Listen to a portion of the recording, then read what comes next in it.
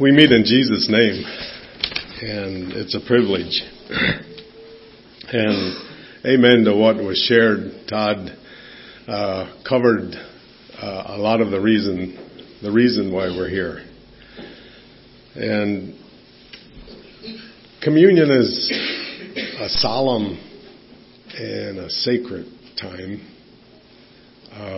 It's a time where you come not to just watch or as a spectator, you come to participate. And I see we have some visitors here. We're glad you're here. We're very welcome here. Those who are here that aren't planning on taking communion, we're glad for every one of you that are here. Feel free to remember and worship with us. But it's been a blessing to hear Wednesday evening your testimonies and this morning again. This service, like no other service, draws us together. And we contemplate. And I think I can talk for Eric and Todd.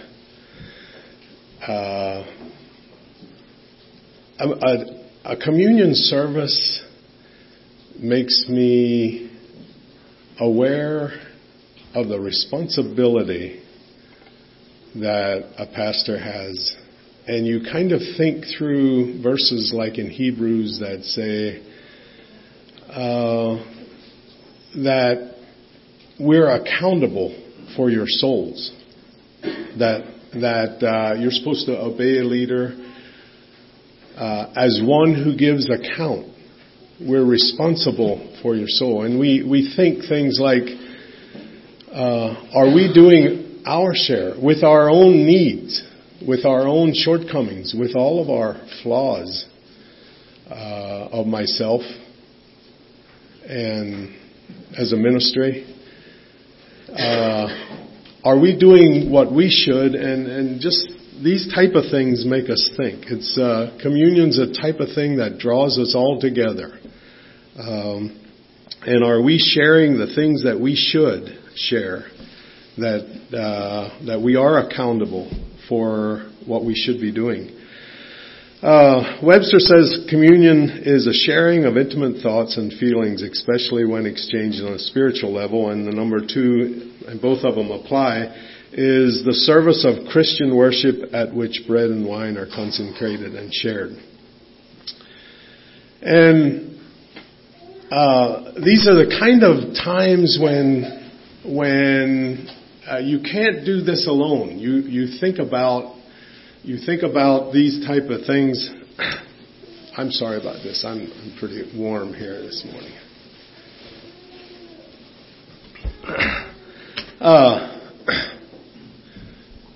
In the past, sometimes I want to be a Lego by myself. It looked attractive to be a Lego by myself. And I could imagine that I'm a pretty good Lego. And I could imagine that my sides were smoother than some of the Legos. And that my points were sharper than some, more perfect than some. But a Lego wasn't designed to be by itself. That's not what a Lego was created for.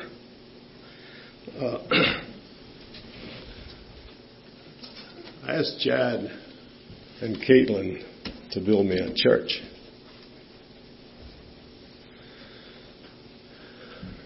That's what a Lego is, part of something larger. A Lego by itself is not worth much. But a Lego, in Acts it says they're a part of something. The Moses and Jeremiah and Peter and Paul, and we come together this morning and we want to be part of something larger than ourselves. We don't want to be one Lego by ourselves. And the apostles, as Jesus had this here thing that we're commemorating on his mind, he was going through it. And what they were thinking is, hey, can I stand out? Can I be a leader when you start your new kingdom? Can I be something that people will admire?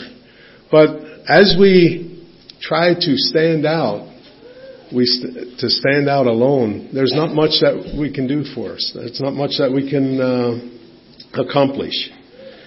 Together we are, Acts 2 says, together we are a house built on a foundation of apostles and prophets, and the cornerstone is Jesus Christ himself. The stone that they said wasn't going to be okay to use, the stone that was rejected, that's the cornerstone. The cornerstone, when you're doing concrete blocks, you set a corner and everything then is plumbed and straightened and leveled off of that there corner. And Jesus Christ is the cornerstone. And it says in Acts, in that there a live church that was for real and that had so much going for it right after Christ left. It said that there was 4 things that they concentrated on. 4 things. The apostles' teaching, fellowship, the Lord's Supper, and prayer. And they were together, and God worked in miraculous ways, and fire came down at that time, and fire was on the temple. And what was the temple? It was you. It was the Peter and the rest of them, as fire was on them. In the Old Testament, when God spoke and when there was togetherness and when there was incidents happened, fire came down from heaven when Solomon was done building the temple, but it came down on the individuals, you as a temple, but not on a single block, not by yourself, together. You know, I was so amazed. I'd said lately how you can tell a lot by a person's prayers.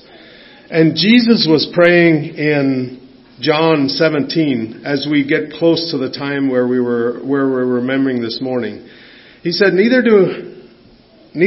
pray I for these alone, but for them also which shall believe on me through their word. That's you and I this morning.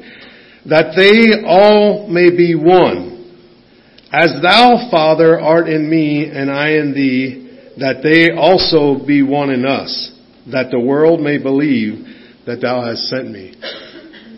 There's a couple amazing things in that there prayer of Jesus Christ as he bared his heart before he went to die. He said, I wish that people in the church would be one in the same way that God and I are one. That there would be that kind of unity, that kind of, and how close do you think God and Jesus were? How one were they?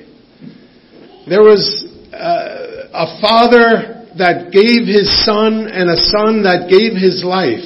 And they were as one can be. And in Jesus' prayer that is printed, just so we can see it, just so we can understand where his heart was, he said, you know what I wish? I wish my church wouldn't be separate, wouldn't be individuals, wouldn't be trying to stand out, but would be one. And then the thing that amazes me on it is said, so that the reason that I want my church to be one is so that people are saved. You know, and when I think, okay, how can we get people saved? I think, let's bring in a good speaker.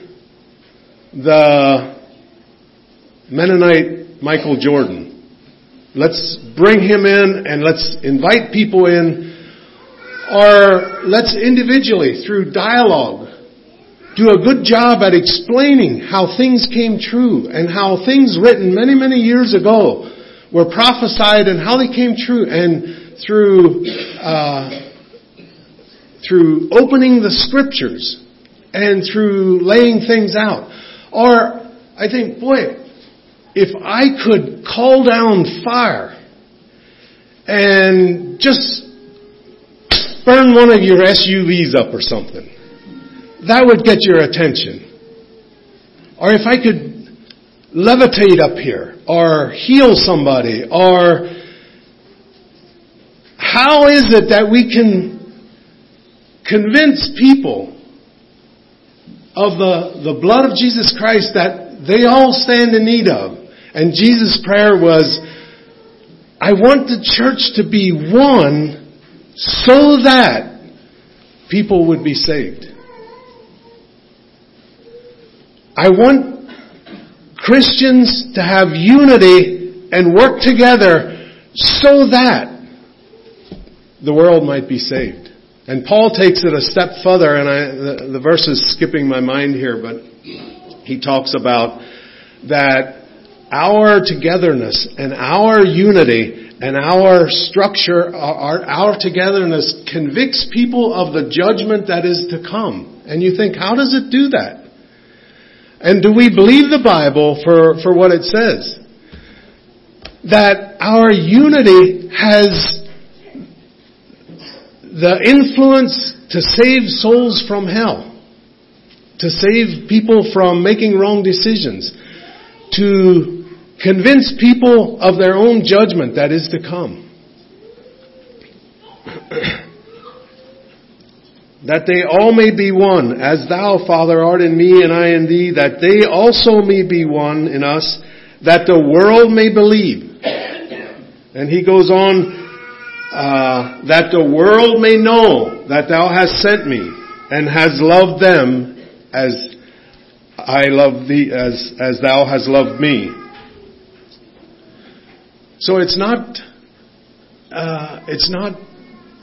miracles that we're looking for, but it's this unity as we get away from needing to stand out by ourselves, and as we draw together, and as we're one in Christ, and as we are all part of the building, along with Moses, along with Abraham, along with Jeremiah, along with Peter, along with Paul, along with Lester, along with Dan, that we're part of a building much bigger than ourselves, that we're just a part, that we're not trying to say, I want to be this part, like the disciples were that night that we're remembering. I want to be up here somewhere, but that we can be a part back here somewhere, just a little part helping in that building. Just one little part. Jesus said to his disciples, you know, I was so looking forward to this time together. This Passover. Luke 22, he says, when the hour was come, he sat down with the 12 disciples with him, and he said to them, with desire I have desired. And in the old writing, that is, I longed, and it's kind of a double statement. I've longed for this, such a strong, I've just wanted this so bad. I've been looking forward to this thing, fellows. And he goes on in the next verse in 15, Luke 22:15, Jesus says, I've been very eager to eat this Passover meal with you before my suffering begins. And just to take us back, just for a short remembrance, the Passover was instituted when God was bringing his people out of Egypt. And they went through various plagues, and then the final plague was the oldest person in the household, the firstborn, will die unless you take a step in faith and you apply the blood to the doorpost. Other than that, the oldest one in the family is going to die. And so those people who believed what the Lord said applied that blood to the doorpost. And as time went on, God instituted that as a Passover, and he said, I want you to do this because you guys are so quick to forget. You're so preoccupied with life And you forget this so easy. So every year at the Passover, you remember this and tell your children about it. Tell them what the Lord's done for you. Tell them how He changed your life. Tell them how He brought you out of Egypt. Tell them how tell your children. Use this as a time to explain it and train and tell and strengthen one another. And so what happened was they'd bring a sheep, a young lamb, I believe it was the criteria a year old? Was it perfect? And they'd bring it to the priest. And we're told that they would lay their hand on this young lamb as the priest would sacrifice that young lamb.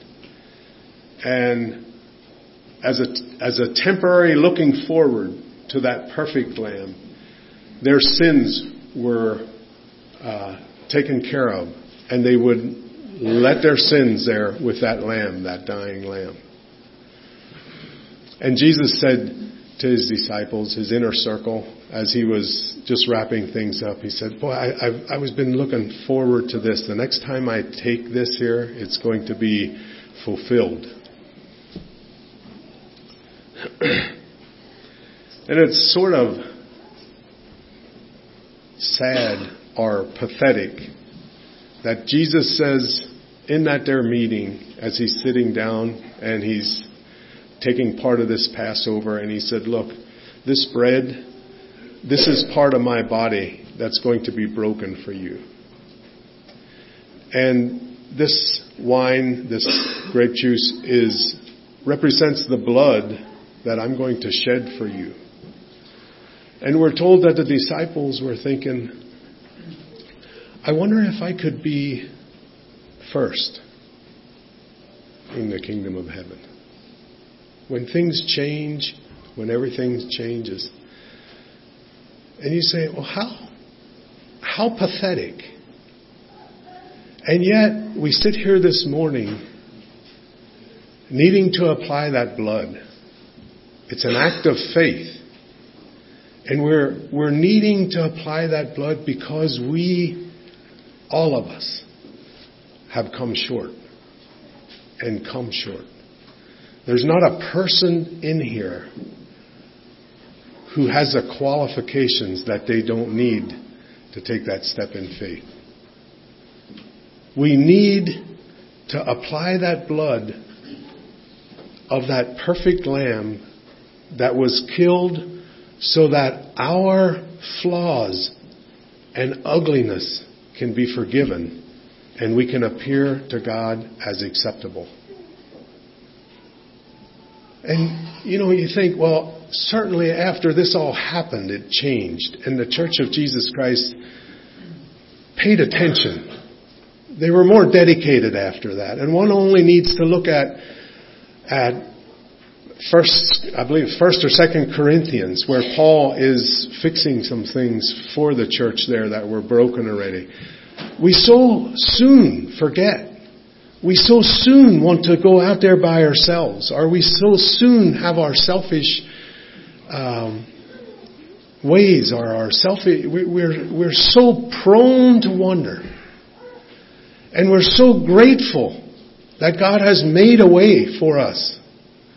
In our humanity, in our brokenness, in our ugliness, that He has made a way. The perfect lamb that need slain, and He was willing, He gave His life willingly. When Satan should tempt me and trials should come, let this blessed assurance control. For He sees every weakness and knows every fear, and has shed His own blood for my soul. It is well with my soul. And we remember, as we go into this, what Jesus has accomplished, and not why it is that we deserve. We only remember what it is that Jesus, the price that He has paid, not our own qualifications. Let's bow our head for prayer.